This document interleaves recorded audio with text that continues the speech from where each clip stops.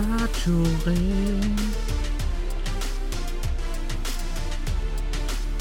Nej, Vingegaard, han punkterer. Skift cykel med det samme. Nej, den er for stor.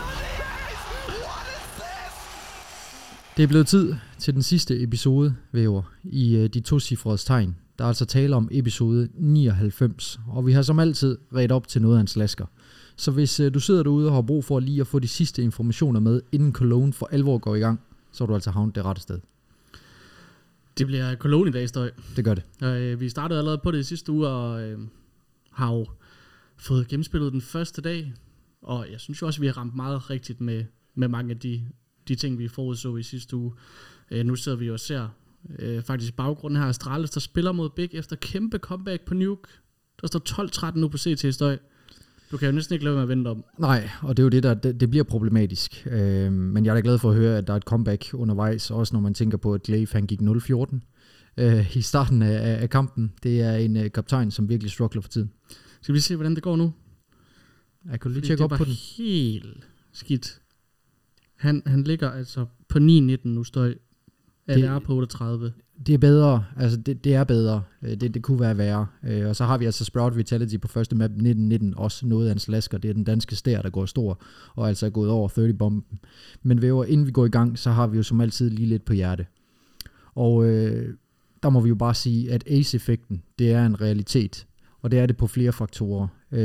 Det kan godt være, at vi ved meget om Counter-Strike, men som I alle også ved, så er CS også ret uforudsigeligt til tider.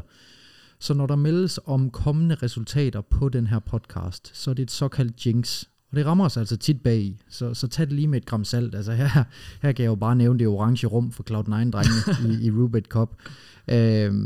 Så ja, tag det lige med et gram salt, inden I begynder at smide penge efter det. Ja, altså spil modsat. Ja, spil modsat. Lige præcis. Det virker sikkert bedre. Det er det bedste råd her. Det er nok en bedre streak. Og vi nåede jo også lige at snakke lidt om, at vi fik jo ret i de ting, vi ser om Astralis inden turneringen.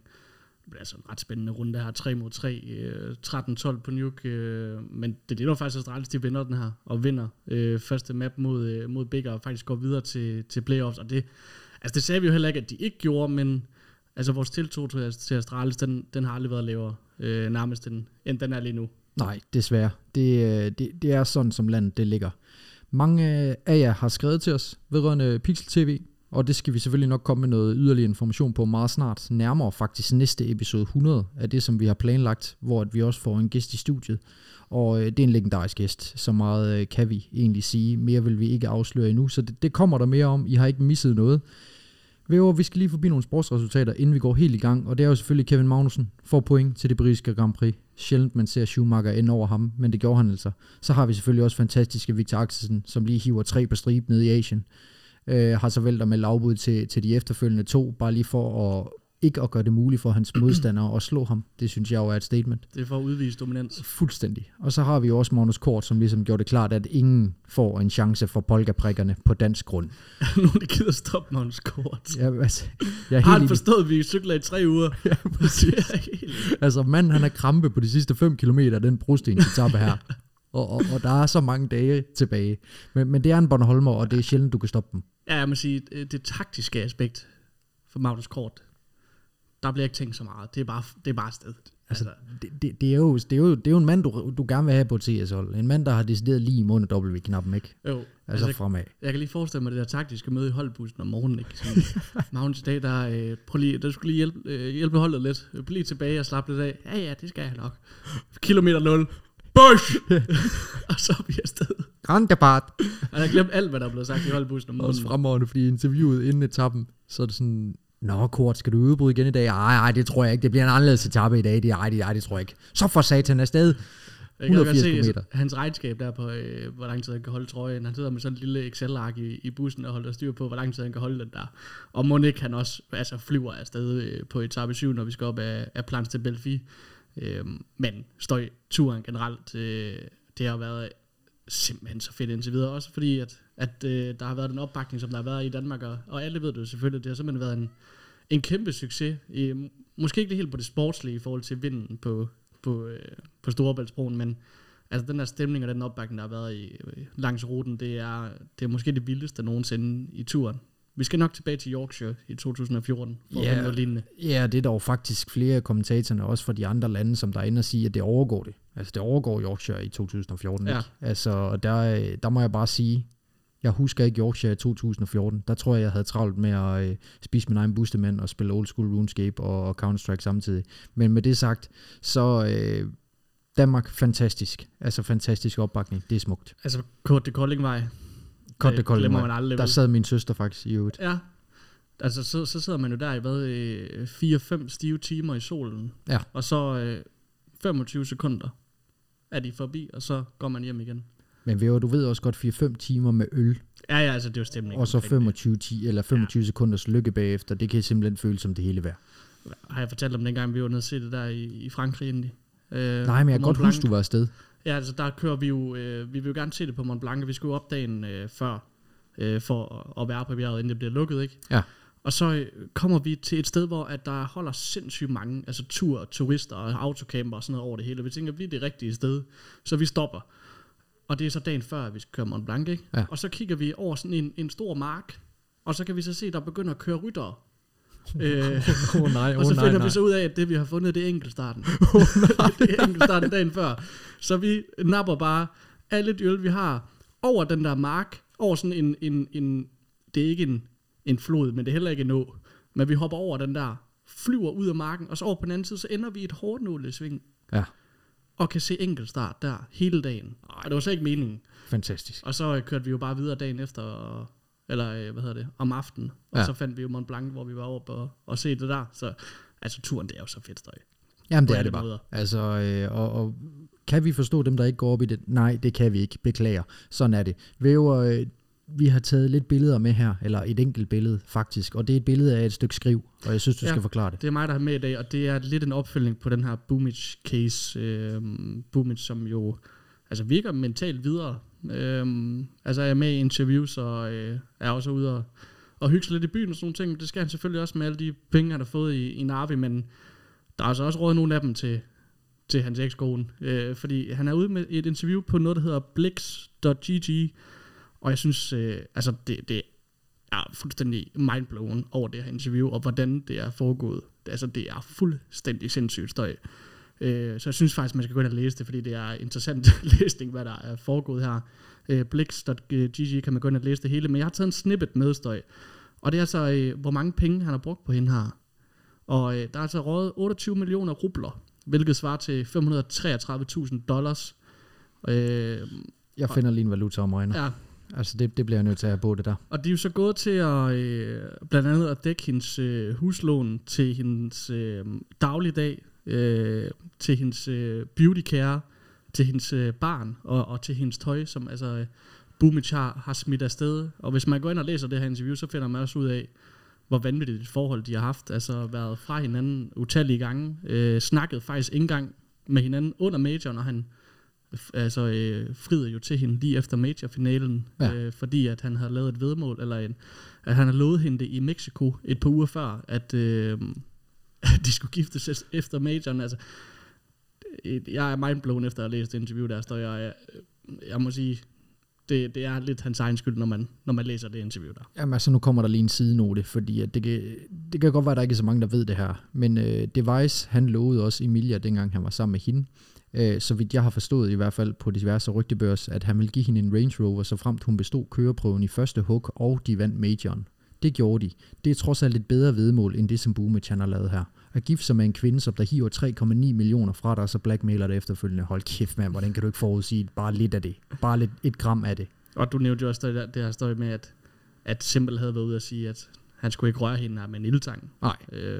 Så jeg må sige, selvom det er lidt synd for ham, så er det, altså, det er mindblowing. Hvad for nogle beslutninger han har taget i den her proces? Ja, men forhåbentlig er det en lærestreg, som virkelig har gjort ham mere moden på livet, fordi at en ung atlet som ham skal ikke finde sammen med sådan en kvinde. Men Støj, det er jo dejligt at være tilbage i slyngelstuen her med dig. Vi skal jo snakke lidt Counter-Strike. Nu kan jeg se, at Astralis de vil vinde nu. På en 5-2 på 15-14. Det er fucking i orden, drenge. Glaive er også tilbage med 13 kills. Farlig 28-17. Og Config er tilbage. Jamen, jeg kan se, at Tishan er i live, så det er en kamp, som Astralis ender med at vinde lige om lidt. Væver, vi bliver nødt til at holde fokus her. Ja. Vi har lige en Blaffer Cup, som vi skal overstå. Rubet Cup, vi var inde omkring det orange rum for Cloud9-drengene. Men Cloud9-drengene går ind og taber, og går ikke videre til en finale. Altså, vi har...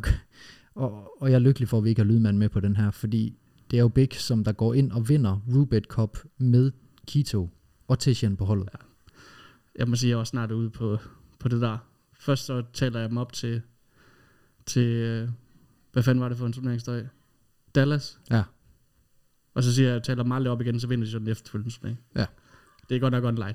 Ja, det er nemlig lige præcis online, og hvis der er nogen af jer, der kan huske, hvornår Big de sidst var nummer 1 på verdensranglisten, så var det lige starten af covid-tiden, dengang de havde Santaris på holdet, og Vertigo var lige kommet ind i mappoolen, og de var fuldstændig vanvittige på den som det eneste hold, og det var derfor, de blev etter. Det var online, og de havde Vertigo.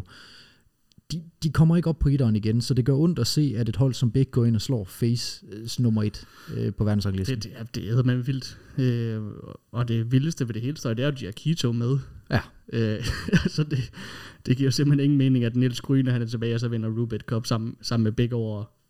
Altså, nu ved vi selv ikke, om det er det bedste hold i verden. Det er nu Face, det skal vi snakke om senere støj, men Searson i den her finale går plus 30, 1,33 rating, og spiller så altså rigtig, rigtig flot på det der Searson-niveau, som vi kender ham for. Ikke? Han er så vigtig for det her hold. Og det er faktisk uden at Tabsen, han er sådan en guard, som han ofte skal være på det her hold. Så altså, jeg har svært ved at vurdere det her Big hold. Så jeg vil faktisk næsten ikke kaste mig ud i, hvad det ender med det her. Nej, men altså, vi ved også godt, at når det er online, så har Gob B lidt mere taletid, og han er også en klog mand, det må man give lydmand, det er en pointe, han er kommet med før, altså når Gob B, han får mere taletid, så er der også mere lækkerier fra Tabsen i forhold til calling, og det har der været i den her turnering, og så ved vi også godt, ser sådan, når han sidder hjemme i sin vante hule, det er jo en mand, der hader bootcamp, altså sådan er det jo, så rammer han altså de ting, som han skal ramme, og det der er så imponerende ved Searson, når jeg siger det gang på gang, det er, han får jo hurtige flex, men hans måde at spille på, gør, at det ikke ligner et flæk. Det er meget specielt. Altså, jeg forstår det ikke helt. Det er meget sådan sikkert. Ja, helt vildt. Ja. Så det er jo sådan en tysk maskineri, ikke? Jo, fuldstændig. Det er tysk maskineri. Men altså, tillykke til dem, de skal jo også have ros, når de spiller så godt, som de gør med Keto som stand-in. Nu taber de jo så første map her til Astralis, så nu skal vi så over på DOS 2, hvor at vi ved, at begge er gode. Astralis er... meget, meget usikre. Ja. Har de i hvert fald været i den tid med Blame med for Config, så vi ryger nok på tredje map her. Men det kan vi jo næsten nå at se, inden vi er færdige i dag, Støj. Vi skal også lige forbi Astralis faktisk, fordi de ryger semifinalen og får faktisk et map mod Face. Men som vi også har snakket om med Astralis, problemet det er bredden i den her map-pool, og den er man altså ude på DOS 2 som decideren. Og der får de altså også en over nakken. Så det var ikke fordi, de sådan var tæt på at ryge i finalen, men det er der livstegn på en eller anden måde, at de alligevel formår at vinde et map over Face. Du bliver nødt til at bande DOS 2 mod Rain, altså, og hybrid over dem i Kiron fra Estland i form af Robsik. Det er bare selvforskyldt, desværre. Og de får endda lov til at starte på CT-siden af Mirage i den serie her, hvor vi ved, hvad Blame F han gør ved folk. Men der Carrigan, han går ligesom bare ind og viser, hvorfor at han lige nu, synes jeg, er den bedste in-game leader i verden. Det må han regardes som. Med den her sæson, han har haft med Face, ikke? Og samle det her internationale roster, så hopper jeg også med på den. Men man vinder også Overpass. Nu, når vi skal snakke Cologne senere, så finder vi så ud af, at de taber, hvad er det, 16-7 eller sådan, til Double O Nation. Ja. På selv samme map, så der er jo også den her usikkerhed på Overpass, som vi har snakket om, Støj. Men altså Rubet Cup i kassen, vi havde egentlig gerne set den ude. Ja. Fordi frygtelig turnering. Ja, fuldstændig frygtelig turnering. Så jeg synes, vi hopper videre til en anden turnering, som heller ikke er så spændende, Støj, men som vi lige skal over, fordi at der er sat plads til det, der hedder ESL Pro League Season 17 Conference, hvad kan man sige, på bedding. Ja. Og det er altså den her kvalifikationsturnering til Season 17 af EPL, så den har også lidt relevans. Ja, altså vi er ude i en qualifier for en qualifier. Ja, præcis. Og den er endda på LAN i Valencia i Spanien, og der har vi jo selvfølgelig Movistar Riders, der går ud og hiver pladsen i en finale mod Outsiders. Faktisk overraskende. Outsiders har jo egentlig set fine nok ud, efter de har fået Fame og Norbert ind, men Movistar Riders, de drager altså nytte af hjemmebanefordelen og går ud og går stort. De ender med at vinde 2-1 i finalen. En rigtig led slasker. Det var så tæt, som det overhovedet kunne være. Sidste 2 maps, 16-14, 16-14. Og så har vi et hold som Furia, som jeg jo bliver mere og mere skuffet over for tiden, Væver.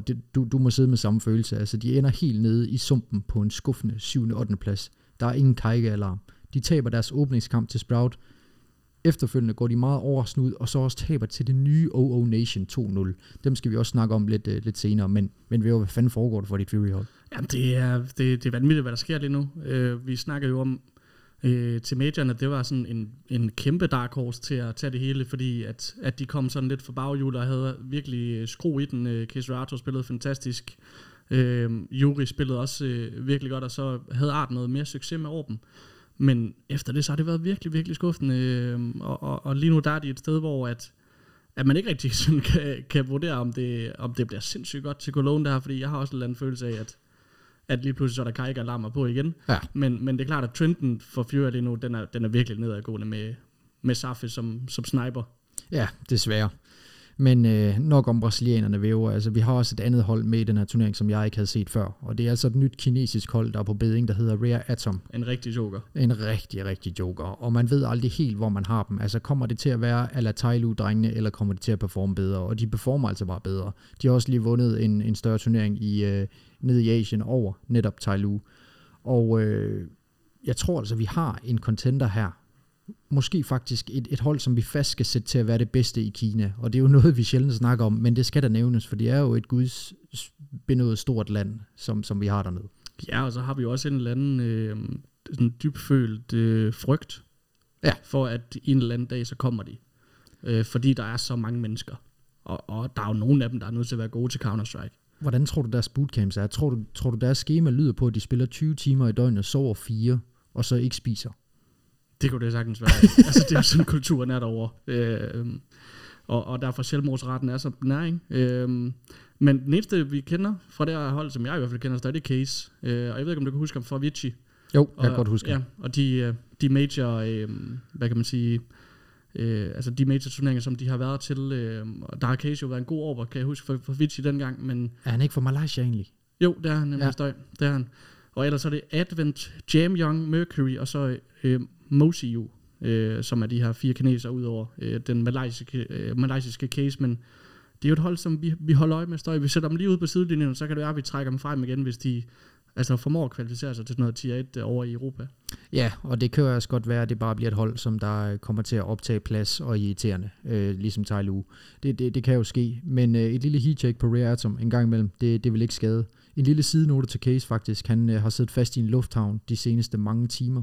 Han skulle flyve hjem fra en bootcamp, så vidt jeg ved, og blev så fanget i Tyrkiet, hvor de tog hans pas, Turkish Airlines, og så sad han i Gud ved hvor mange timer og holdt ham hen, og der blev kaldt om hjælp på Twitter, og jeg ved ikke hvad. Jeg håber, han er kommet videre.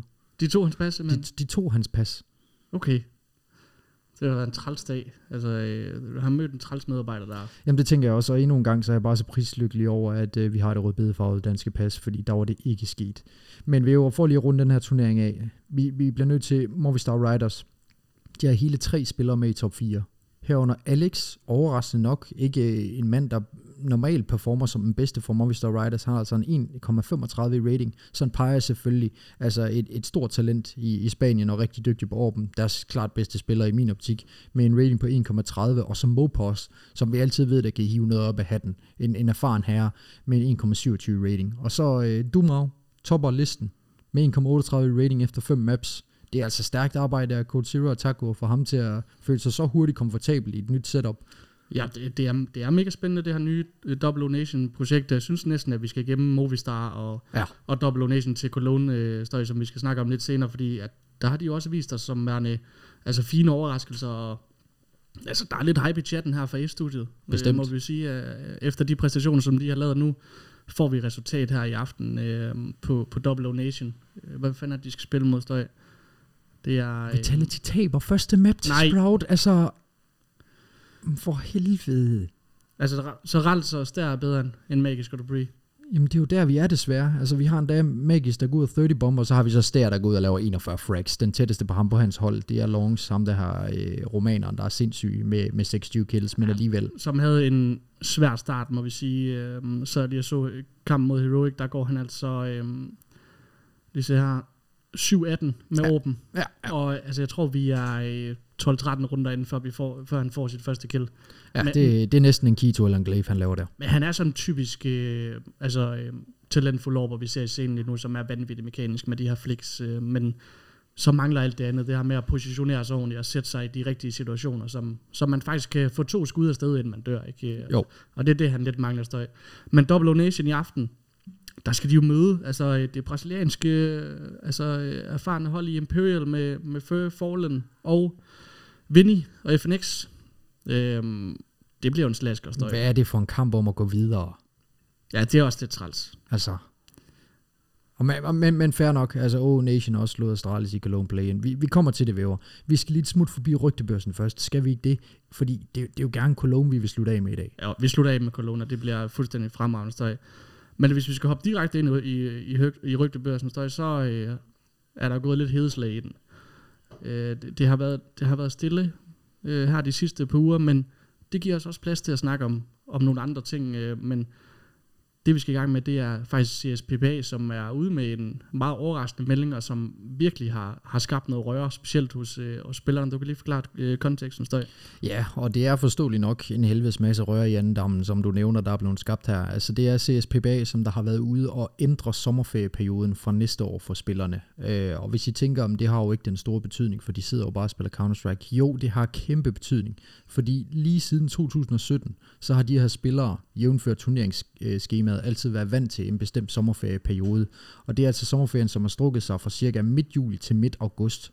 Men det rykkes altså en måned tilbage fra næste år.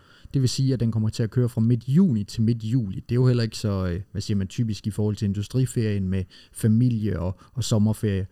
Og det er det, som har fået folk til at brænde fuldstændig og del sammen. Og det kan jeg godt forstå, fordi CSPPA, de er ude at udtale, at de har gjort det her i fællesskab med spillere og turneringsorganisatorer og gud ved hvad.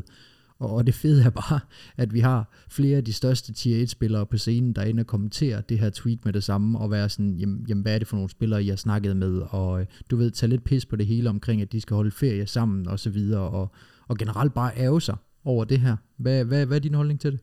Jamen jeg synes jo også, det virker mærkeligt, fordi at spillerne skal jo, når de kører sådan et program her, det har vi også snakket ofte om på den her podcast, at spillerne er jo alt for presset i forhold til at rejse og antallet af turneringer.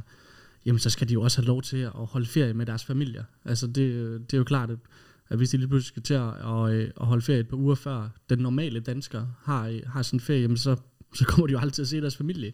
Og det betyder jo også i sidste ende, at vi får nogle mere pressede spillere, at vi får dårligere Counter-Strike, og jeg kan ikke se, hvordan det her det skal give mening. Så kæmpe svipser af CSPPA, som vi jo ellers er ret glade for, Støj, og de beslutninger og den impact, som de har haft for scenen. Og jeg er også spændt på at se, hvordan turneringsprogrammet så kommer til at se ud, fordi i midt-juni, der plejer vi jo at have Blast Spring Final, så den skal nok rykkes tilbage, og så har vi jo Cologne, som starter i starten af juli, så den bliver måske også rykket frem, altså senere hen, ikke? Men det passer måske bedre med turneringerne, men de har ikke tænkt spillerne ind over det her. Det har de ikke. Nej, på ingen måde. Og det er også det, der kan ærge mig lidt, det er, at på CSPPA-boardet, altså dem, der sidder og debatterer det her, der er det jo ikke tier 1-spillere, der sidder, fordi tier 1-spillerne har sjovt nok ikke den store tid til at sidde på det board her.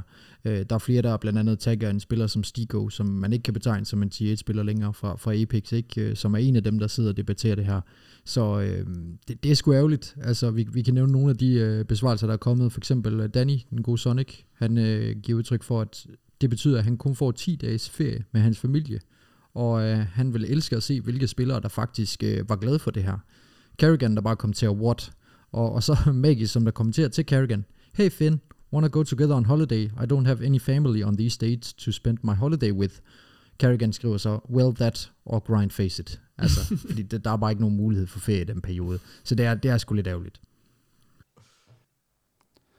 Støj, vi skal videre i teksten, og der skal vi lige have fat i Calyx fra Eternal Fire. Vi skal lige sige, vi tror, der er problemer med vores jingles, fordi vi har fået mig på som lydmand lige nu. Så jeg tror ikke, der kommer til at køre nogen. Vi kører ikke jingles resten af udsendelsen her, Støj, så vi kører bare en. Ja, en kører. Ja. Og Calyx, Støj, et lidt overraskende move. Det kom lidt som en chok for mig, fordi at Eternal Fire, som holdt det her tyrkiske projekt, var jo spændende.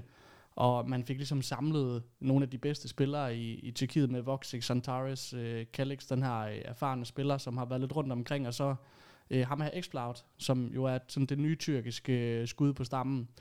Men han er faktisk ude af holdet nu, og er ude i sådan en tweet-longer og forklarer, at det var faktisk ikke rigtig sådan på grund af interne stridigheder, eller fordi han er underpresteret, eller sådan nogle ting. Det er faktisk fordi, de gerne vil have en naturlig caller ind på holdet. Og vi har faktisk også nævnt det i forhold til Voxic. Han er blevet caller for det her hold. Og vi har altid kendt Voxic som en eksplosiv over, der spiller med Sense 44 ekstra. Altså, der er ikke meget caller i ham. Men han har faktisk callet for det her hold det sidste lange stykke tid. Men det virker som om, at de lidt har opgivet på det projekt, der gerne vil have en naturlig caller ind. Og det er derfor, Kalix han ryger her. Ja, det er også forståeligt nok. Altså, jeg tænkte med det samme, bare da jeg læste overskriften, at det er en klassisk tyrkisk-fransk saga, vi har at gøre med her, hvor de bliver nu venner internt på holdet, og så vælger de at splitte op. Altså, det har vi set mange, mange gange før, men jeg er faktisk glad for, at de er blevet så voksne, at det ikke er det, der er sket. Kalix, jeg ved ikke, om han var den rette mand at tage ud. Jeg altid synes, han var lidt undervurderet, men med det sagt, forståelse for, at de gerne vil have en caller ind. Og hvis man lige prøver at kigge på nogle af de ting, som de faktisk har opnået, så røg de jo til majoren. Altså på aller sidste plads, så tror de blev 7'er i Armæren. Og så kiggede det jo ikke helt så godt, da de kom til Challenge Stage, hvor de ryger ud 0-2 til MRBR. Et MRBR-hold, som vi var lidt mere høje på dengang, som faktisk spillede rigtig godt, men havde måske heller ikke lige den succes til majoren, som de har håbet på. Og så nåede de faktisk også at kvalificere sig til EPL Season 16, når Kalix så ikke er kommet med til, desværre. Men nu vil vi se. Altså, jeg er faktisk lidt overrasket over, at det bliver Kalix, der... altså, jeg havde måske mere set, at det var Emor, men hvis man lige tager et kig på statsene, jamen, så er Emor Kalix faktisk den fjerde dårligste. Og det skal han måske ikke være. X-Cloud er jo den spiller, som er support på det her hold, og han ligger nede i 1,01 som den dårligste. Men når man kigger på statsen her, så giver det faktisk meget god mening, at det er Kalix, der ryger. Ja, desværre så går den ind og underbygger det. Jeg tror også bare, at vi har en forkærlighed for Kalix, fordi han har været med så lang tid, som han har. Altså god gamle Space Soldiers-dreng, ikke? Så måske den rette Kalix, som jo også har været et lille stint forbi Envy, altså prøvet sig med noget international roster og så videre. Jeg håber ikke, at han stopper, for jeg har sgu altid nyt at se ham spille. Han virker altid så afslappet. Den tyrkiske NAF, vil jeg næsten sige. Og sådan Tyrus, der kører en 1,27 rating over de sidste 133 maps for Eternal Fire. Og de har mødt mange tier 2 og 3 hold, men altså han er bare en maskine, sådan Tyrus. Han er jo den eneste mand, som der sidder tættere på skærmen end Robs. Utroligt, at det overhovedet kan lade sig gøre. Hvis ikke I tror mig, så Google Suntaris Monitor, så kan I se det. Men jeg synes, at vi skal hoppe ind i Cologne her, fordi at det er jo altså det, der rører sig lige nu. Det er det, alle snakker om, og turneringen er i gang. Jeg synes, vi skal hoppe forbi Astralis, som vi kan se spiller lige nu, vinder faktisk forsparet på CT-siden, og der står fuldstændig vanvittigt. Nej, det er stærkt. Men hvis du skulle komme med sådan et bud på deres start på turneringen her, Støj, hvad vil du trække frem?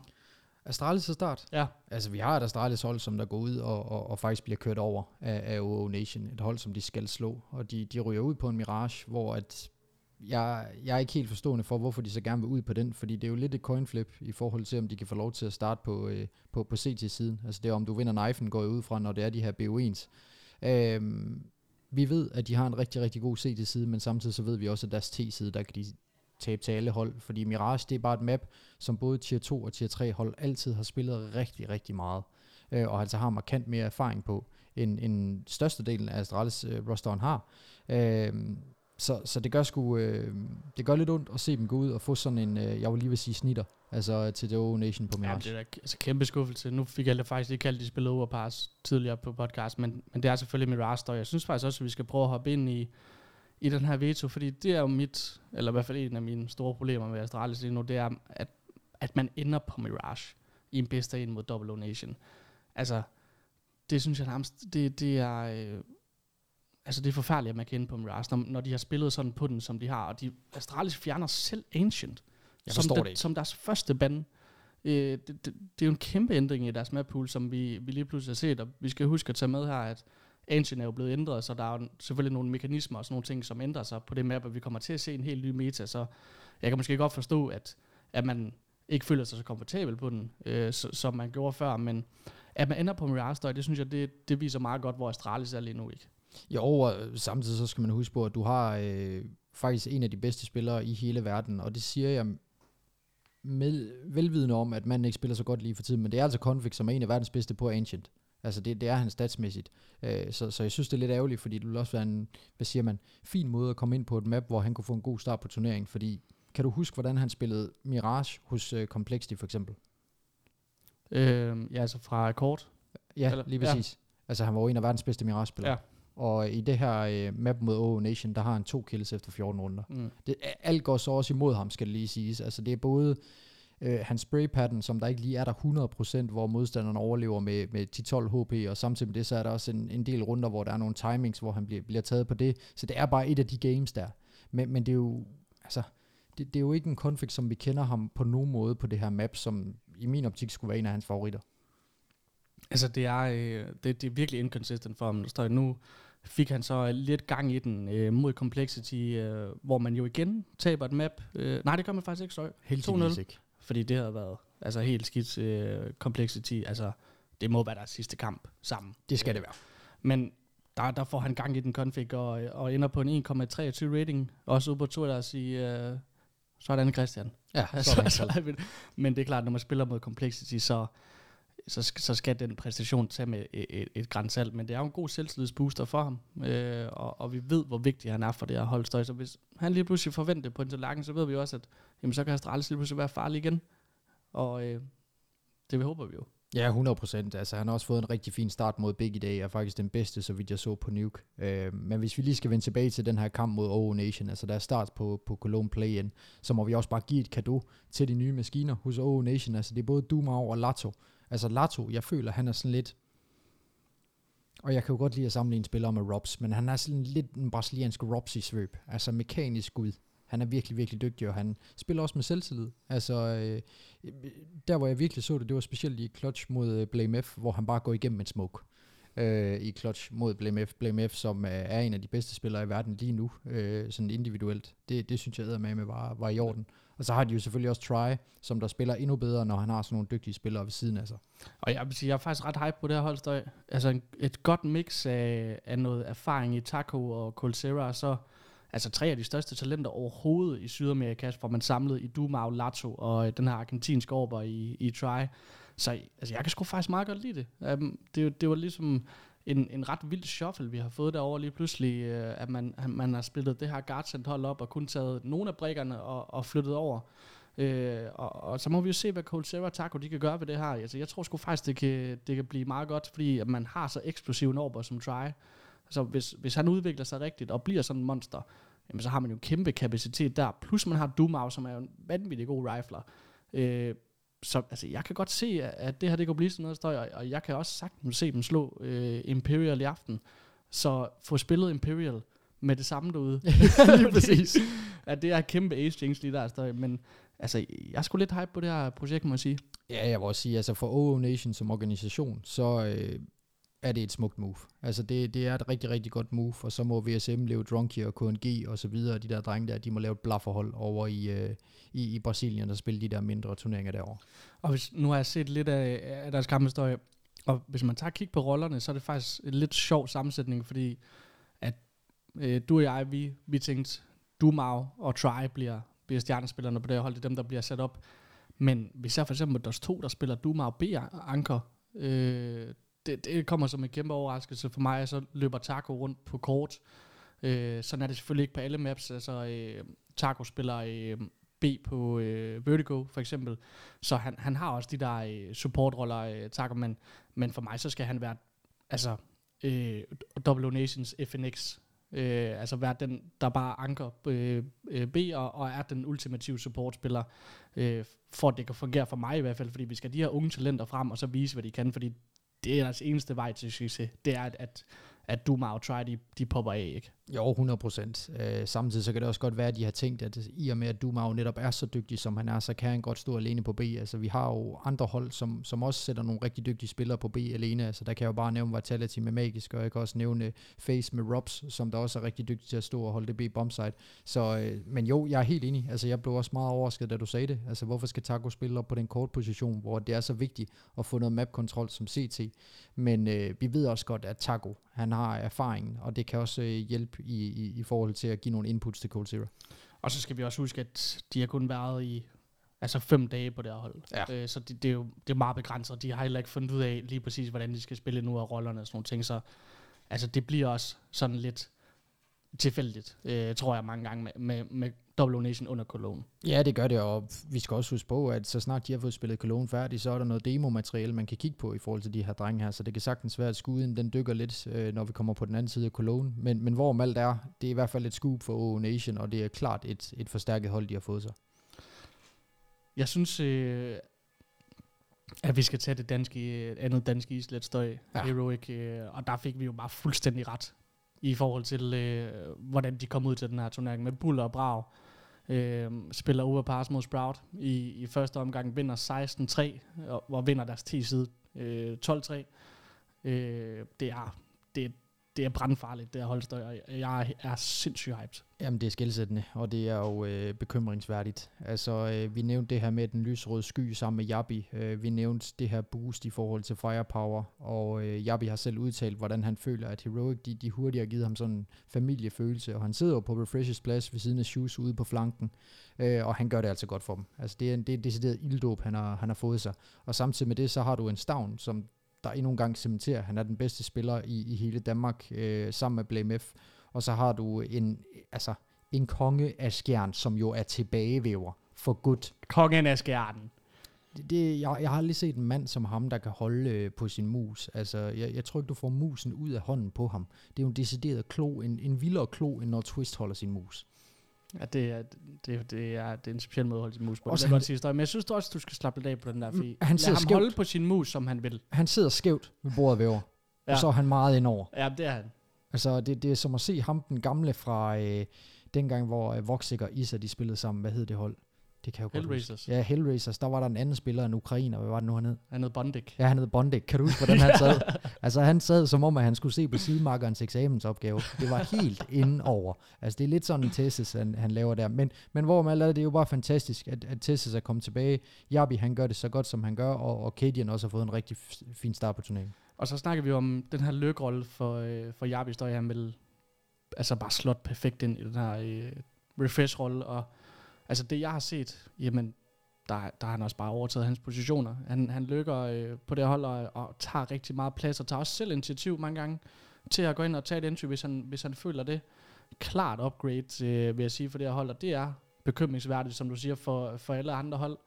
Shush er også ude i det her interview og forklarer lidt om sådan en implementering af ham på holdet, hvor at han jo nævner, at han er meget overrasket over den måde, som han kommunikerer in-game, og hvor meget initiativ han har. Hvis Shush han gerne vil lave et eller andet move, jamen Jabi han ved med det samme, hvad det er, han tænker på, og hvordan han skal supportere ham. Altså hvad er det for en flash, han skal give ham? Hvad er det, hvordan skal han agere i forhold til det move, som Shush han gerne vil lave? Og det er jo også det, vi har snakket om, Støj.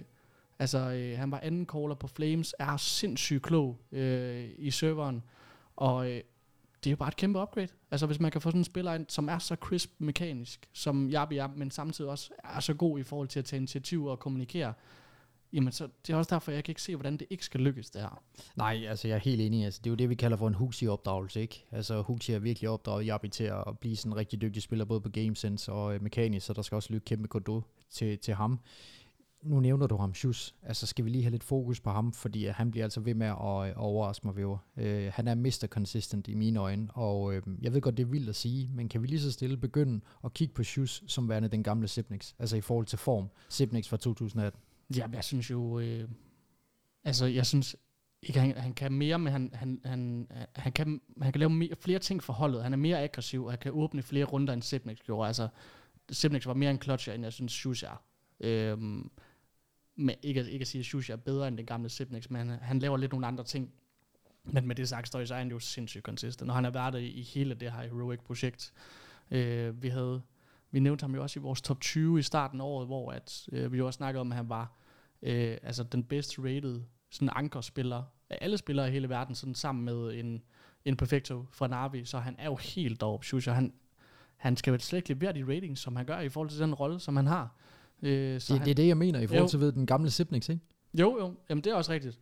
Men et kæmpe aktiv for det her hold, Støj, en af deres store styrker, det er jo det her med, at de har spillere, som leverer bedre, end det de skal i deres rolle. Og så kan vi snakke om den familie, som Heroic er, det sammenhold, som de har, den måde, de spiller Counter-Strike på deres CT-side, så altså der er jo ikke, altså man kan jo elske det hele ved det her hold, fordi at de er så fede. Helt bestemt, og altså nu kommer jeg lige til at tænke på noget, ikke at de holder et side sammen, men vi har tit snakket omkring det der med, altså vil du gerne løbe ind i magisk Dupree og Saiwu på A-bombside på Inferno? Nej, det har du ikke lyst til. Nå, men så prøv lige at vente om at sige, hvad hvis vi havde en Yabi, Stavn og en Shoes på A-bombside på Inferno? Dem vil jeg mindre have lyst til at løbe ind i. Så det er bare en trio, som er fuldstændig vanvittig, bakket op af en Tessis, der er varm, og en Cadian, som når det kører for hans holdspillere, så kan han have fokus mere på sig selv. Så vi kalder den nu, og forhåbentlig bliver det en positiv ace-effekt. Heroic, de vinder Cologne. Det er der ingen tvivl om. Altså punktum, mic drop. Få spillet den. Men altså Schultz snakker jo også om det her samarbejde, han har med Yabi, fordi de spiller mange sites sammen, så det er også noget, vi lige skal holde øje med, hvordan de arbejder sammen, ikke? Fordi det kan også blive kæmpe aktivt for Heroic fremadrettet. Men jeg synes også lige, vi skylder at nævne Stavns indsats i den her bedste 3, de spiller mod Maus om at gå videre til hovedturneringen. Fordi der vinder Heroic jo 2-1. De vinder Ancient 16-5, taber så Inferno 11-16, og så vinder de Nuke 16-7. Og der er Stavn altså inde med en 68-43 med et AR på 97,8 og en rating på 1,52. Og det er jo en spiller, som... Altså, vi kan jo ikke nævne det nok gange, hvor god han har været i år. Altså en top 5 spiller i verden, er der ingen tvivl om. Han har været så vanvittigt god på lagen, og viser jo altså, hver dag i det nye år her, altså, hvor god en spiller Stavn er. Altså, han er op mellem, altså blandt Nico, Robs, helt op. Ja, det er han. Altså, og med tanke på, hvad han også har været igennem det her år, ikke? Altså, så er det bare en vanvittig stærk mentalitet, der er på den her unge her, og han er altså også ved at være godt erfaren, trods han stadigvæk er så ung, som han er. Og noget af det, som jeg virkelig godt kan lide ved Stavn, det er sulten. Altså, han ligner på ingen måde en mand, som der bare er et gram mættet. Altså, jeg husker den kamp mod Maus, som du nævner der er der et clutch, som han taber til Frozen på Inferno, hvor han er ved at gå fuldstændig amok, og de er altså i en ret god position i kampen i forhold til scoren. Altså, det er jo fantastisk at se, at du kan være foran med en komfortabel føring, og så stadigvæk blive sådan decideret rasende over, at du taber et clutch, fordi at du bare vil vinde alt. Og så kan vi snakke om hans, altså det her sidekick, han er til Cadian ekstra, altså det virker også som om, at de bare passer mega godt personlighedsmæssigt, og han ved godt, hvornår han skal chip in Stavn i forhold til at hjælpe Cadian med calling, og også bare godt humør. Altså, der er Stavn også rigtig god for det hold, så lige pludselig har man 3 spillere, som alle sammen er vildt gode til at tage initiativ i forhold til calling i Yabi, i Shush, i Cadian. Så altså, jeg er helt høj på det her projekt, og det er altså ikke for sjov, at vi sidder og siger, at Heroic, de kan vinde Cologne, fordi at de har det hele. De har kvaliteten på det mekaniske, de har kommunikationen, de har samarbejdet, og så har de jo også ikke mindst mappoolen, og der kan vi også prøve at kigge på Støj, fordi at det er jo et helt andet billede, end det vi ser på Astralis. De har jo altid bandet os 2. Den har de aldrig rigtig vil røre ved, medmindre de møder Furia. Så pikker de den gerne. Men Shu snakkede også om Ancient, og hvor godt et map det er blevet for dem efter den nye opdatering. Vi ved, de er vanvittigt gode på Inferno, vi ved, de er vanvittigt gode på Nuke, også deres Vertigo. Mirage er også rigtig, rigtig god for dem til tider. Så de har jo lige pludselig rigtig, rigtig mange veje at gå i deres mappool, og jeg synes jo nærmest, de kan spille 6 maps, som det er lige nu. Jamen det kan de også, og det er den bærende kraft for mig i forhold til, at det er et hold, som der kan gå ind og vinde Cologne, fordi det er noget, de kommer til at få brug for. Altså når de skal op og møde nogle af de helt store drenge, som Face, Na'Vi og Co., altså så skal du bare have en bred mappool, for at de ikke bare kan spille ind i dine svagheder og omvendt. Jeg ved ikke engang, hvad den giver for, at de vinder Cologne. Det skal vi sådan lige en stage. Ja, vi skal lige have snus til den, så frem den stadigvæk er der på nogle af de bookmaker, som vil have os. Ja, der er ikke mange jo. Nej. Men jeg synes også, vi skal forbi Vidalit historie. Det skal vi. Fordi der har vi også noget dansk islet. Og nu sagde du, de tabte første map til Sprouts, Støj. Det gjorde de. Altså, de er godt nok foran på anden map. Det var Sprouts map pick, skal lige huske at sige. De er foran på DOS 2 nu, og det vil jeg mærke på T-siden. Saiwu går forrest, de er foran 6-4, men det er jo stadigvæk bekymrende, at de kan gå ud og tabe et map til Sprout, og de tabte altså også i går 2-0 til Movistar Riders. Godt nok et Movistar Riders, der har momentum i den, men du må aldrig som Vitality, med de spillere på kortet, gå ud og tabe til Movistar Riders. Nej, aldrig nogensinde. Og Dupree og Magisk skal jo heller ikke rigtig komme i gang i den her turnering. Det havde vi jo ellers håbet på, at det måske lidt kunne være vendepunktet for dem, men det store lyspunkt, det har jo selvfølgelig været Saiwu, men Apex var også god i første kamp, og så måske sådan det mest bekymrende, at man taber 4-16 på Overpass til Movistar. Det var et map, vi snakkede om i sidste uge, at det skulle være en af styrkerne for dem? Jamen det er det, altså det er dybt bekymrende for mig, at du går ud og taber 4-16 på overpass, som ligner det, der skal være det map, som der skal være et af deres main maps, fordi at de ikke kan få det til at køre på den her Inferno, men der har du så også bare en sådan Pius, der lige vælger at agere Saiwu i den kamp her, fordi han går ind og ligger en 1,56 rating, og hvis du først har en orber på CT-siden af overpass, der har momentum, så det er med svært at komme igennem. Nu har de så gået en ny vej her mod Sprout og picket Dust 2 støj, som, altså det var de her 3 maps, vi snakkede om, ikke? Altså Dust 2, Nuke, Overpass skulle ligesom være de 3 styrker for dem, så nu går de en ny vej i dag, og jeg kan også se, at de fører 7-4 på T-siden. Så lad os nu håbe, at de ikke kan få det vendt, men det er lidt den samme gamle historie med Vitality, ikke støj, at de får ikke rigtig Dupree og Magisk ind som de her 2 stjernespillere, og så ligger meget af det på Saiwu, og når man ikke har en Overpass, der fungerer, som skulle være et af deres styrker, så står du i den her situation, hvor du kæmper mod et Sprout-hold. Altså, det er jo rystende. Ja, det er rystende, og det er jo ikke fedt for drengene heller, for de ved jo godt, det ikke er der, de skal være. Væver, jeg har taget tweet med, men inden vi går ind på det, så vil jeg gerne lige et smut til CIS Region. Selvom at vi ikke er så store fan af nogle af de hold, der er derovre, så har vi et outsiders hold, som kommer ind til den her turnering ovenpå en skuffende ESL Challenger i Valencia, hvor at jeg mener, at de gik ind i finalen som favoritter mod Movistar Riders, men altså ender med at tabe den. Der er kommet et lille interview ud med den kære Norbert, som der udtaler, at James han har en kæmpe hjerne. Og det kunne vi jo godt have sagt os selv. Det er en mand, der ligner en mand, der har en kæmpe hjerne.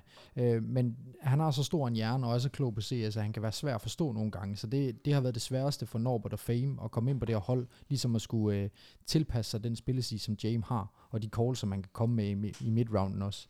Men de laver altså rent bord, og er videre.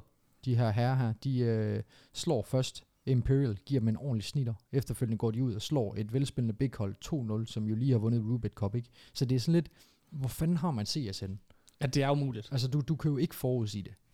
Og nu ser vi jo så også lige pludselig Flit, som vi også snakker om, støj, leverer i statistikkerne også, og det er jo også det, jeg håber på med det her nye Outsiders-projekt, at Flit han kan komme frem i lyset, og så vise, hvor god en spiller han egentlig er. Jeg synes, han er i gang med det her under Cologne.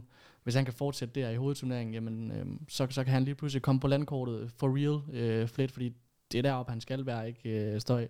Så lidt overraskende, at Outsiders de leverer det niveau, som de gør, slår Big 2 gange 16-13 på Inferno og Dust 2. Og det er jo heller ikke, fordi vi ikke sådan på den måde tror på Outsiders, men der er bare en proces her med at få implementeret Fame og Norbert, som vi tænkte i hvert fald vil tage noget tid, fordi at man tager så vigtigt et aktiv, som jeg kender, der er ud af holdet, og så skal have Norbert frem.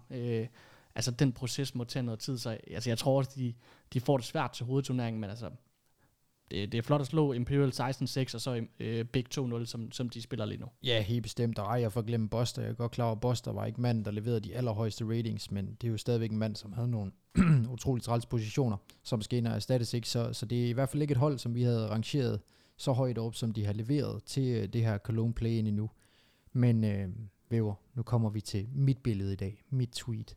Og det er den kære Lukas Andersen. Og nej, der taler jeg jo selvfølgelig ikke om den altid skadede spiller fra OB, men den rigtige Lukas Andersen. Og det er Bubski, som der faktisk inden Cologne Play-in startede, kom ud med et rigtig godt tweet, synes jeg, hvor han giver udtryk for, at hold, som han godt kunne se, være nødsaget til at lave en ændring med et dårligt resultat. Og der nævner han Complexity, og de har alt andet lige fået et rigtig dårligt resultat, så forhåbentlig så Jason Lake siger, at det var det. Og så har vi Astralis. Jeg tænker også, hvis ikke de slår begge her, så skal der ske noget. Altså det bliver du nødt til. Og jeg har også Vitality, Bubski har Vitality, og så måske G2. Og det kan jeg egentlig godt sætte mig ind i. Ja, det kan jeg i hvert fald også sagtens. Complexity som holdstøj, det er dødt. Ja. Altså ikke et resultat har de lavet med den roster. Og Astralis er jo også på sin vis også enig i, at der skal ske nogle ændringer. Den er måske lidt mere åben, fordi altså Config, selvom han er underpræsteret, tager man så sådan en stjernespiller ud, sådan en X-faktor, tager man det ud af sit hold, altså det vil jeg have svært ved, ikke? Men vi har jo også snakket om, at det kan måske godt være, at han slet ikke passer ind i det her Glaive-system, og også skal spille lidt mere frit nu, når BMF han har så meget plads på holdet, ikke? Men den åbenlyse, det vil jo være at tage Sipnix ud, og så få Device ind. Altså, det er helt klart den åbenlyse, men det ved vi jo ikke noget om. Altså om det kan lade sig gøre overhovedet, og så få farligt ned i den her rifle-rolle. Det er klart, at der er nogen, der skal sluge lidt, og det bliver jo nok farligt, som skal spille lidt mere supportive sammen med Glaive. Men det vil være et kæmpe upgrade at få Device tilbage. Ja, helt bestemt. Altså, det er jo også bare det, som jeg går og tripper på, og virkelig håber på, fordi manden spiller fortsat rigtig, rigtig meget CS, og han spiller CS med Tier 1-spillere. Altså Tier 1 danske spillere pokker han med på Faceit, så han holder sig til ilden. Vi kan ikke sige det nok gange, fordi at der skal lægges noget pres på. Altså, vi skal have ham tilbage på scenen, ikke? Hvis vi lige skal prøve at danne os et overblik over det her play-in, så kan vi jo kigge på nogle af de hold, som allerede er ude. Altså, vi har Order, vores Renegades-drenge, som forventeligt er ude. Så de vinder et map, står de vinder et map, og det er også flot, men det var så også det. Det er mod Imperial, jeg ved ikke. Ja, det er mod Imperial, så skal vi ikke sige mere om det. Så har vi MRBR, som skuffende ender på en 13-16. plads, altså også ude. Jeg havde måske forventet bare lige en my mere. Ja, det havde jeg også. Altså, vi så jo lidt MRBR som trenden opad med det her nye roster, og ham her Bieta Enesan, den nye over på deres hold, som jo faktisk også gør det okay. Altså, det er Turtle, som virkelig, altså, jeg ved ikke, om han har fået det forkerte ben ud af sengen mod Tyluda, men altså virkelig skuffende præstation for ham. 0,76 rating leverer han, og de vinder første map 16-5 i den her decider-kamp støj på Tylus map pick. Ja. Og så taber de så Overpass 3-16, og så DOS 2 10-16 bagefter. Ja. Og det er eddermame en skuffelse for de her MRBR-drenge, som lige var på vej, ikke? Prøvede igennem top 20, og skulle til at implementere sig som et tier 2-hold, ikke? Men det er med en kæmpe skuffelse for dem. Ja, helt bestemt. Men der kan man, bare igen lægge lag på for, hvor uforudsigeligt CS det er, fordi at vi ser flere og flere hold tabe deres eget map-pick, fordi de netop starter på T-siden, og vi er en CT-side meta. Men vi har også Painweaver, som er ude skuffende. Altså har også rigtig skuffende. Bigosira, altså Hartzau, jeg kan godt lide Hartzau, du kan godt lide Bigosira, ved jeg. Bigosira leverer heller ikke til den her turnering, som han skal. Altså han er jo en gudsbenået spiller med en M4, men han rammer jo slet ikke niveau. Synes du hård ved ham, Støj? Jamen det gør han jo ikke. Altså når du tænker på, hvor vigtig han er for holdet. Altså nu så jeg jo kampen mod Maus, og der er han altså sådan noget 21-7, da det hele spidser til, og også en 1,14 rating, højst rated. Han er også højst rated mod Pain. Så for mig så er det Hartzau og Nekis, der ikke leverer, som de skal, Støj. Men jamen, du kan godt prøve at sælge den vej igen. Jamen, altså, jeg har aldrig nogensinde sagt, at Hartzau var bedre end Bigosira. Jeg har sagt, at jeg var glad for Hartzau. Jamen, altså, han spiller også en lidt svær rolle. Bigosira er klart en stjernespiller på det her hold her, og han skal levere mere. Altså, det var jo det, som også fik Pain så langt op i verdensranglisten. Det ved du godt. Ja, men det var så også, fordi han spillede et fuldstændig vanvittigt showdown. Ja, men det skal han jo fortsætte på. Hvor han bliver MVP. Ja, han skal få sit bundniveau hævet lidt på den front. Det bliver han nødt til. Ved siden af dem har vi Complexity, som er ude. Forståeligt nok, dem har vi givet nok taletid. Hvis vi skal kigge på de hold, som der er videre. Movistar Riders, imponerende. Outsiders, imponerende. Spirit, vi nævnte det før. Vi vidste, de ville komme ind til den her turnering med den nye Overboy Wonderful og spille rigtig fint CS. Og så selvfølgelig danske Heroic. Ja, det er så fedt støj. Kan vi lige snakke lidt om Patsy? Det kan vi sagtens. Må vi det? Det tænker jeg godt, vi må, fordi han er, jeg vil ikke løbe ind i ham. Lad mig bare sige lad være med det, fordi for mig så er han måske det største talent i verden lidt hos dig. Det er jo der, vi er. Ja, som han spiller, det er fuldstændig vanvittigt, hvordan han er kommet ind på den her scene med den major, som han havde for Spirit, hvor de kommer i semifinalen, og så fortsætter han bare det her sådan, altså han er jo nærmest sådan lidt bændagtig. Altså, det er han. Den sammenligning, den skal jeg høre mere om. Ja, men det er fordi, han er så, hvad kan man sige... Selvtilliden i forhold til Bender. Han er så uimponeret i hans spil. Altså, det virker som om, han har gjort det her hele livet. Og den måde, som så klog han er i spillet, den måde, han bruger utility på, og bare, det ser så let ud for ham, så... For mig, så kan han blive en af verdens absolut bedste spillere, hvis han fortsætter med det her Patsy, altså den nye store stjerne i CIS-regionen, og kæmpe aktiv for det her hold, så vi snakker jo Spirit opstøj, de har ikke spillet en kamp siden majoren, kommer ind fuldstændig forberedt til Cologne med ham af den nye over i Wonderful, som altså jo leverer slet ikke på samme niveau som Dexter, men derfor kan de jo stadigvæk komme langt. Ja, det kan de helt sikkert, netop fordi de har så dygtige rifler, som de har, altså også fordi Patsys niveau, det får bare Magics niveau til at gå opad.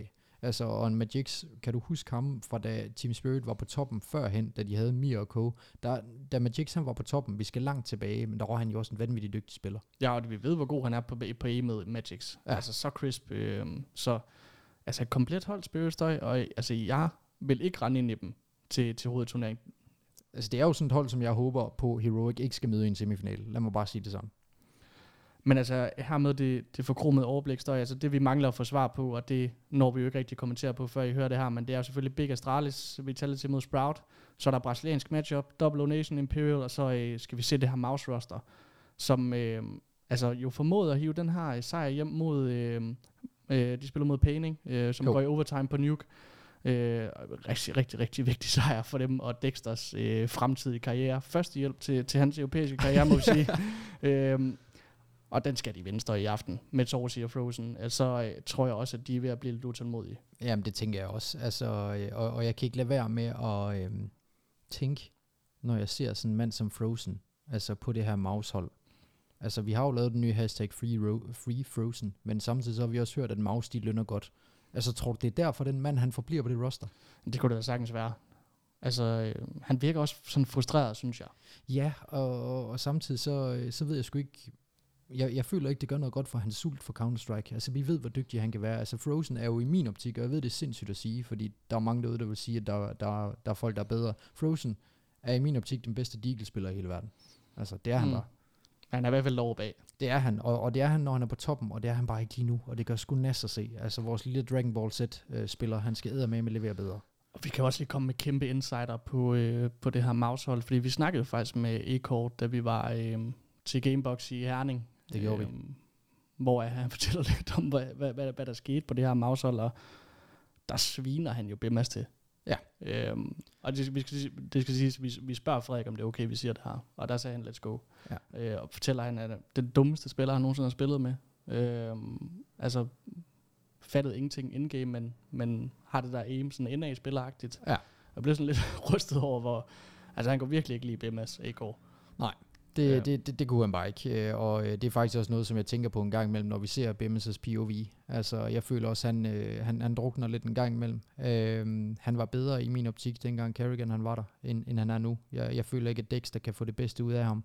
Så, det kan vi også se på hans ratings, der er altså 1,02 rating de sidste 3 måneder, når man tænker på det, på den modstand, som Mouse de spiller imod. Jeg tænker ikke, BMS han får en fra Litauen, der kan danse til at oversætte den her, så jeg tror, du kører fripas der på den A-core, men ja, som sagt, vi fik tilladelse til at sige det, og det var en fed snak, vi fik med.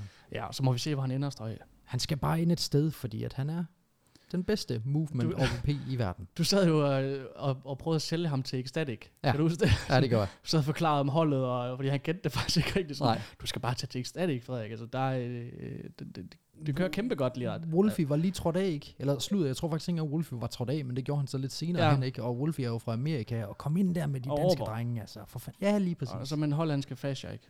Kom nu. Puha, ja. Altså hollandske fascia, der sidder med reverted mouse og går på alle mulige sindssyge knapper. En mand, som vi stod bagved og så ham spille. Jeg vil næsten sige, at det er værre en Messiah, der går frem på ja, det er det. Altså reverted mouse. Reverted mouse, og så tror jeg faktisk også, at han gik frem på en af hans museknapper og gjorde noget andet på nogle af de andre knapper. Det var i hvert fald de sygeste binds, jeg har set. Ja. Og så må vi se med e-koster. Det er også sådan noget tysk lovgivning og sådan noget, der besværligt gør det en lille smule, men det vil vi ikke hoppe ind i.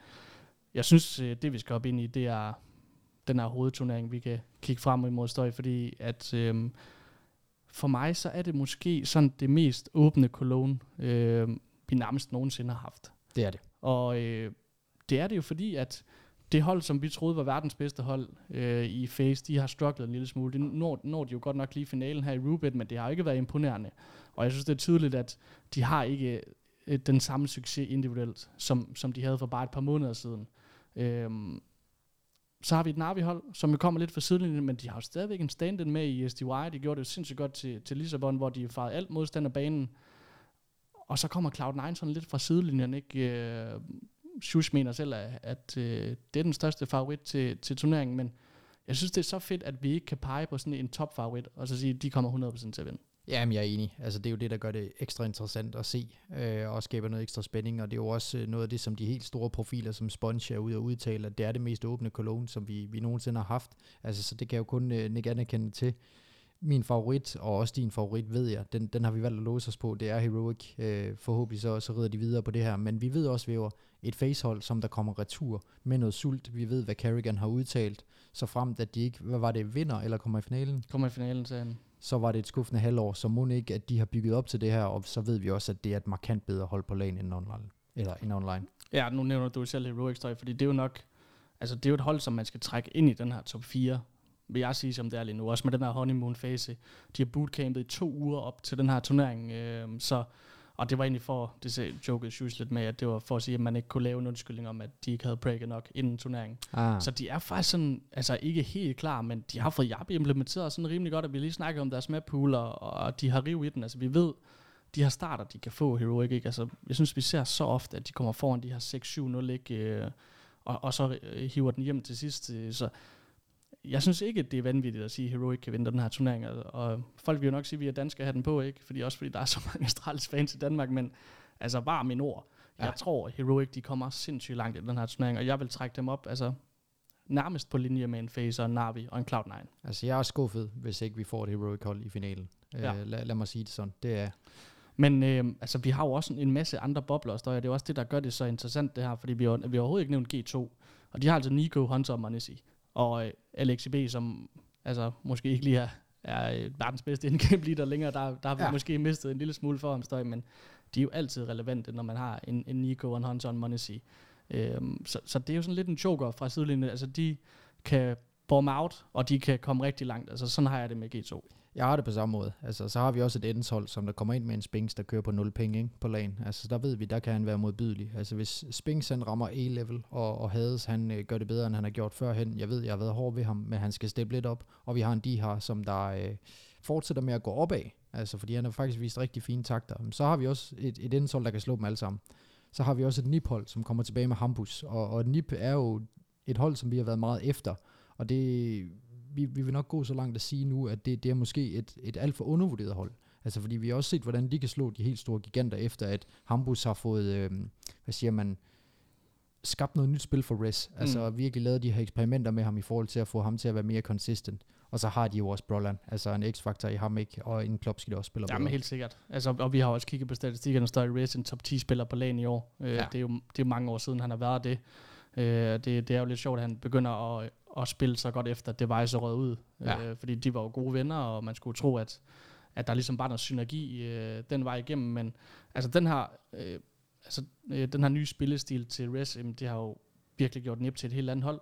Men omvendt så er mit store problem med NIP, og på sin vis også Ens, det er, at man har ikke den der kæmpe stjernespiller på åben, som kan vinde maps på egen hånd. Og en Hades, altså...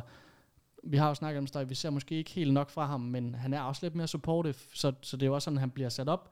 Og selvfølgelig i NIP, der har vi Esetek, som vi har snakket om i lang tid, ikke har leveret det, han skulle. Men altså, lad os nu se. For mig er det 2 bobler, som kan gå rigtig langt, og specielt NIP for mig. Altså, 100%. Hvis det er alt spiller, så kan de godt gå i en finale. Ja, 100%, selvom det går ondt at sige, at noget fra Skåne kan gå så langt. Men det kan jo sagtens være, at Esetek går ud og giver lange fingre til os alle sammen, ligesom han gjorde det i håber jeg, han gør jo. Af Majoren. Var det ikke Majoren? At hvad? At han gik ud og lavede den her kraft... nej, det var til Kato. Ej, nu fumler jeg. Ja. Det var der, han gik ud jeg kan godt huske det. Går ud og laver den her vanvittige præstation mod Vitality. Det er faktisk lidt pinligt, jeg ikke kan huske den, men det var på overpar, så han var fuldstændig hjernedød. Jeg kan godt huske det, så gik det så ikke så godt resten af det. Nej, præcis. Men det kan jo godt være, at han har spillet lidt mere deathmatch med stokken. Altså, vi ved, det er en mand, der ikke er bleg for grind. Altså, vi bliver også nødt til at have dansker-hatten lidt på der og sige, at Patrick, du er så fremragende en person, så du skal også kunne levere. Og så bliver vi nødt til at nævne Fury. Nu vil jeg jo rigtig gerne have kørt en Kajke alarmstøj, men det dropper vi i dag. Ja. Fordi selvom at de har leveret de rædderlige resultater, som de har gjort på det seneste, og vi kan bare lige kigge på det, altså de spiller ESL Challenger Valencia, som nævnt, hvor de rører ud på sidste pladsen sammen med et brasiliansk hold, der hedder Hummer. Altså, det siger jo lidt, havde forfærdelig Rubet Cup, kom så i semifinalen til Dallas, men også sådan Dallas er en lidt mærkelig turnering for mig, og ligger ikke sådan så meget vægt i den. Det var i en gymnastiksal, altså. Ja, præcis. Nej. Og så havde de jo også den her major, hvor at at de jo egentlig gjorde det fint nok, ender i en kvartfinale, men vi havde også, eller jeg havde i hvert fald drømt om, at de kunne komme endnu længere, og de fik jo ikke ben til jorden i den kvartfinale mod Spirits, så altså det er en joker for mig, Støj. Vi ved, at de kan brænde varme, ikke? Og der er så meget passion i det hold, at der skal ikke meget til, før de vinder for dem. Det tror jeg ikke. Nej, det er jo det, der er med dem. Altså, de vil også altid ligge og være lidt undervurderet i og med, at de ikke er så consistent. Men når de så endelig rammer deres A-game, jamen, så kan vi jo se, at de kan tage maps fra alle. Altså, der er også flere spillere fra nogle af de største hold, som udtaler, at det er det værste hold at spille mod, for du ved aldrig, hvad de kan vinde på, og det kan altså få dig langt. Men consistent-mæssigt, der kan det ikke få dig langt nok, og det er også det, som vi desværre har set fra dem. Men igen, helt klart en joker til at kunne tage en finaleplads. Og i samme lag som Fury, der vil jeg nok lægge Spirit, ikke? Ja, selvom de har en helt ny over i Wonderful, så er det altså bare et sindssygt godt hold, med det map-pool, de har. Altså deres TOS 2 er virkelig god lige nu, den taber de jo godt nok til, den taber de faktisk i play-in til W Nation, men de er også rigtig gode på Ancient. Og når Patsy han spiller sådan, som han gør, så tror jeg også på, at Spirit de kan nå en kvart semifinal. Det der er med dem. Altså jeg kan jo huske, lige dengang Ancient kom ind i map-poolen, der var Spirit faktisk det første hold for mig, der viste, hvordan du tager A-bombsite som T, og det var det var markant sværere som T at tage det A-bombsite.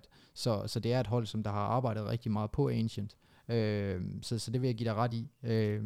I forhold til, hvordan de bliver placeret, så tror jeg, at vi har et Spirit, der går længere end Furia. Men igen, man ved sgu aldrig, hvor man har Furia.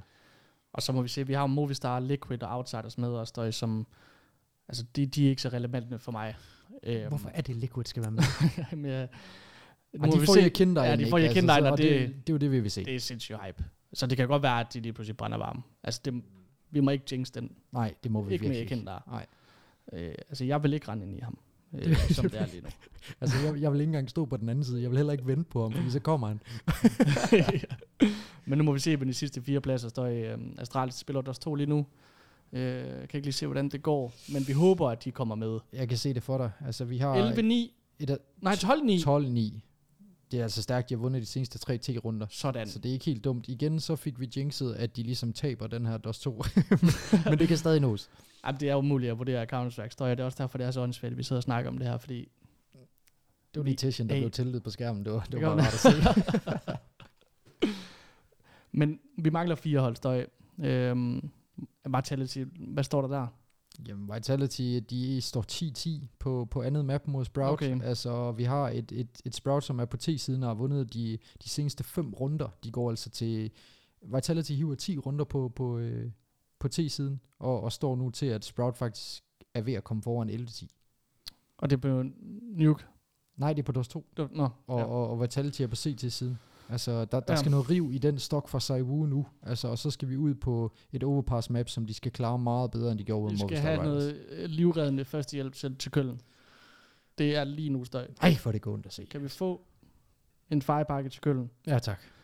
Men jeg synes lige, før at vi runder af, Støj, så lige prøve at kigge på de her grupper her. Ja. Vi mangler selvfølgelig lige 2 hold i hver gruppe, men gruppe A, der har vi altså Navi i den første kamp. De mangler en fra playen, som de skal møde. Så har vi Nip og Heroic, som så er i samme bracket som Navi. Og hvis vi skal starte der, altså skandinavisk opgør, Nip mod Heroic. Altså jeg har Heroic som favorit, men det er klart, det er en svær modstander. I første runde, der jeg ved godt, det er Cologne, men det er nok ikke lige helt ønskemodstanderen. Nej, det er det ikke. Du kan ikke sige, det er ønskemodstander, fordi Nip er et svært hold at spille mod, men samtidig så føler jeg også, at Heroic er et svært hold at spille mod. Altså det her med den aggressive CT-side, og der kunne de godt have en edge på Nip, men jeg tror også, det bliver en 3-map-slasker. Det tror jeg. Altså nu har vi et Heroic-hold, som kommer lidt før tid, fordi de skal spille play-in, kan spille sig yderligere varme med Yabi, vende sig til, at han sidder på siden af dem i officials på lagen, ikke? Så Heroic favorit til kampen, men et Nip-hold, som man ikke skal sove på med Hempis. En interessant lille ting ved det her opgør, det er, at de begge to har det samme permaban. Ja. Og vi kender størrelsen på Kasper Møllers underliv. Han er ikke bleg for at vælge den. Altså det er han ikke. Nej, men jeg tror, han floater den. Tror du det? Tror du ikke, han gør det? Altså, jeg ved, Plopski, han hader at spille DOS 2. Okay. Altså, som i virkelig hader at spille DOS 2. Plopperen, han kan slet ikke fordrage det map, faktisk. Altså, det bliver i hvert fald spændende at se, hvem der floater den Støj. Fordi det kræver Coronas... altså, vi ved jo... Altså, Heroic har vundet den i en official i en stor turnering mod Furia, men de kendte heller ikke call-outs. Spillede Jabit 2 for Flames, det gjorde han vel nærmest heller ikke rigtigt. Ikke lige så meget. Havde de DOS 2 også? Jeg kan faktisk ikke, jeg husker ikke, jeg har set Flames på DOS 2. Nej vel, altså de havde meget Ancient Nuke, Inferno, Vertigo. Ja. De har vel ikke spillet den meget. Nej. Men altså også et hold som sådan en del af map pool, altså de kan jo spille rigtig mange maps, begge hold. Men vi ser alligevel Heroic-drengene tage den her, det er der ingen tvivl om støj. G2, de får så selvfølgelig Movistar, som jo er et drømmeopgør for dem. Ja. Men som Counter-Strike er lige nu støj, altså så kan jeg også godt se Movistar vinde den kamp. Altså Sagtens. Ikke? Med det riv, som Sunpire har haft i den indtil videre, og Mopos, der spiller godt, og en god indgame leader i Alex. Altså.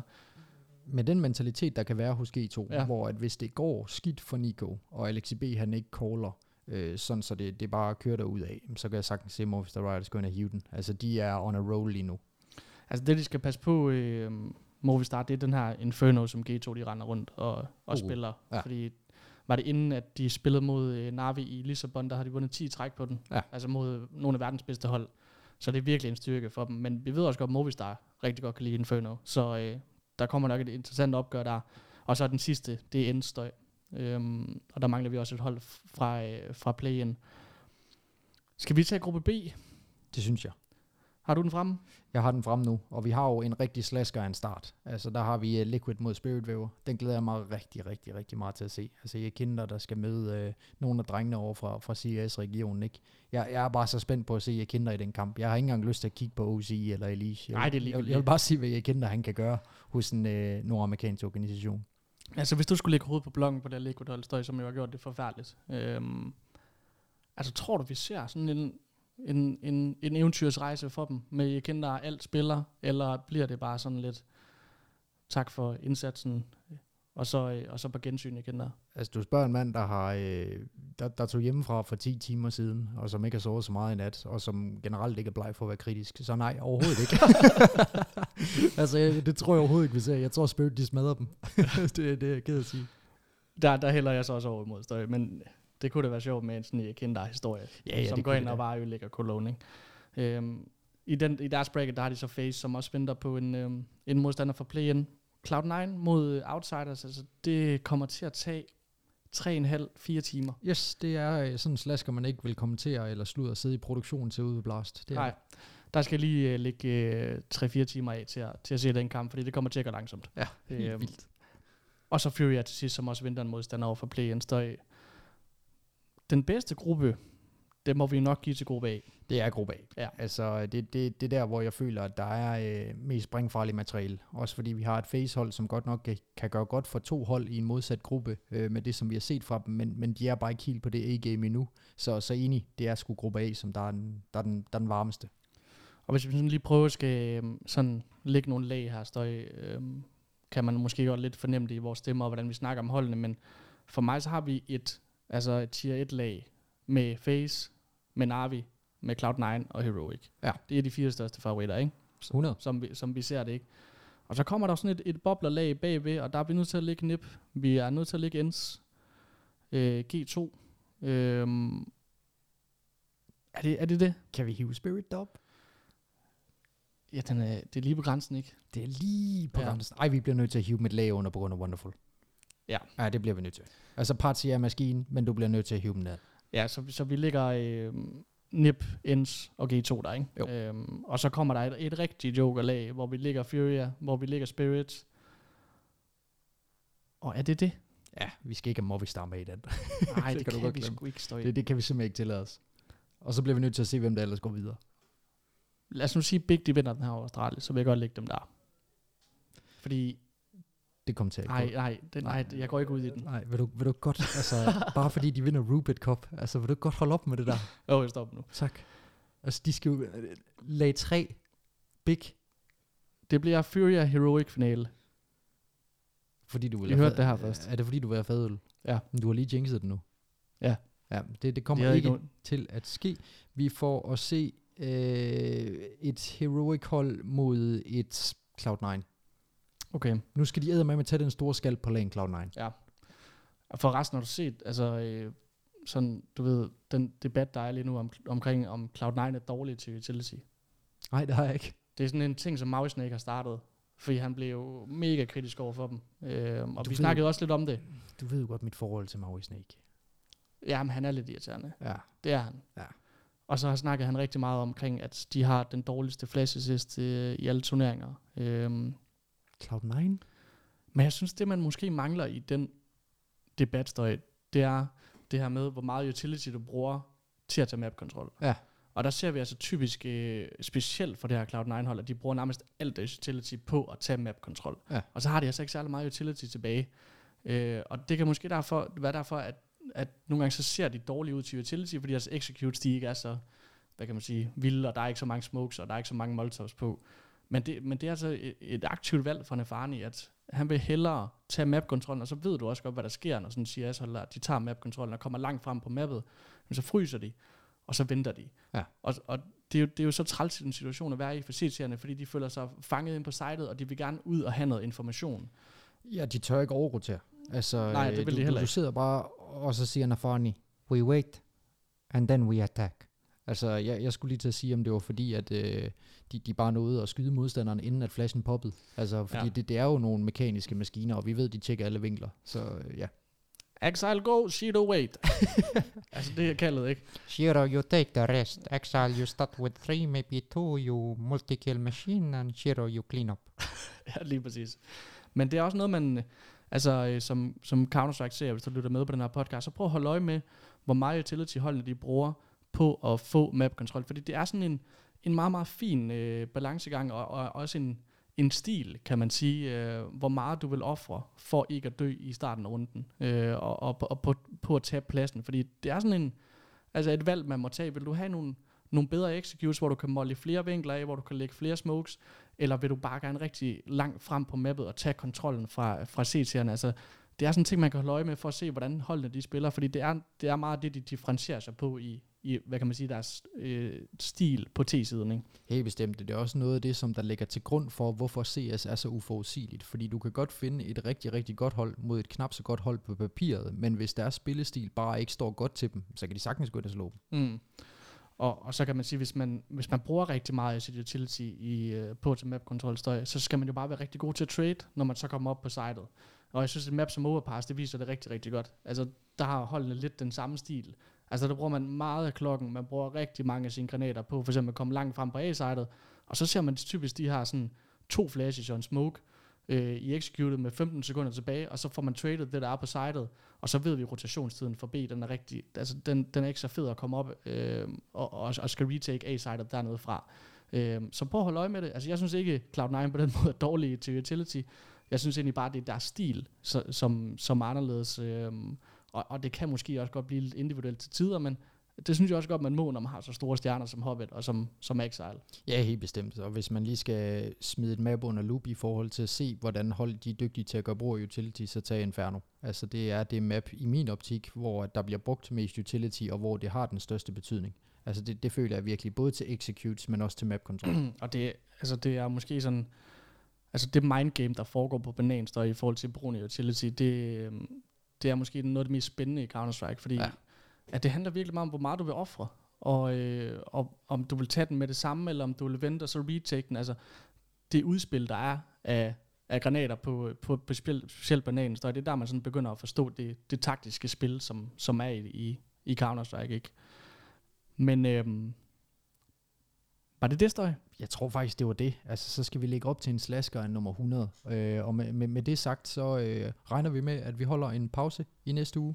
Holder lidt sommerferie. Nyder varmen, der forhåbentlig kommer. Og så vender vi stærkt retur med episode 100. Det gør vi i hvert fald. Så vi må bare sige, nyd den her fantastiske turnering, som kommer til at køre. Altså er det næste 2 uger, der egentlig? Det er det næsten, ikke? Altså, vi er ude i en turnering, der strækker sig fra den 7. juli fra i morgen, og så 10 dage frem. Sådan der. Ja. Og det er jo altså Counter-Strike næsten hver dag. Vi ser, hvordan... Altså, de kører torsdag, fredag, lørdag, søndag. Kan det passe, tror jeg? Ja, kan det ikke godt det? Matches her. Nej, okay, det er fordi, de kører en pause, selvfølgelig. Det er det nye initiativ der fra CSBBA. Det er rigtigt, der kommer lige faktisk 5 dages pause der. inden at vi starter med playoffs. Ja, og det kan vi jo også godt lide at se i forhold til, at vi kan se et hold komme ud i starten af turneringen, og så kan vi se et helt andet hold efter en lille uge komme ud. Altså fordi de når ligesom at vende sig til stedet, hvor de er. De når at omstille sig, de når at læse op på lektien, som man siger. Og så kan vi bygge de her storylines og virkelig bygge hypen omkring de her playoffs i Lanxess Arena. Men det betyder også, at vi er tilbage efter Cologne, og selvfølgelig får snakket alt det her igennem. Nu vandt Big der til 15-13. Ja, men Config spiller godt. Okay, altså, det er min trøst. Men altså, vi glæder os til at komme tilbage i Støj, så må folk bare nyde den her fantastiske turnering. Og Tour de France. Og Tour de France selvfølgelig. Ja. Og så håber vi på den der heroic sejr, som vi har jinxet til helvede, desværre. Vi har ikke så god en record på jinx, men nu er den derude. Altså, det kan blive en han eller en hund. Ellers så vil vi bare sige tak for i dag. Tak for det, Støj.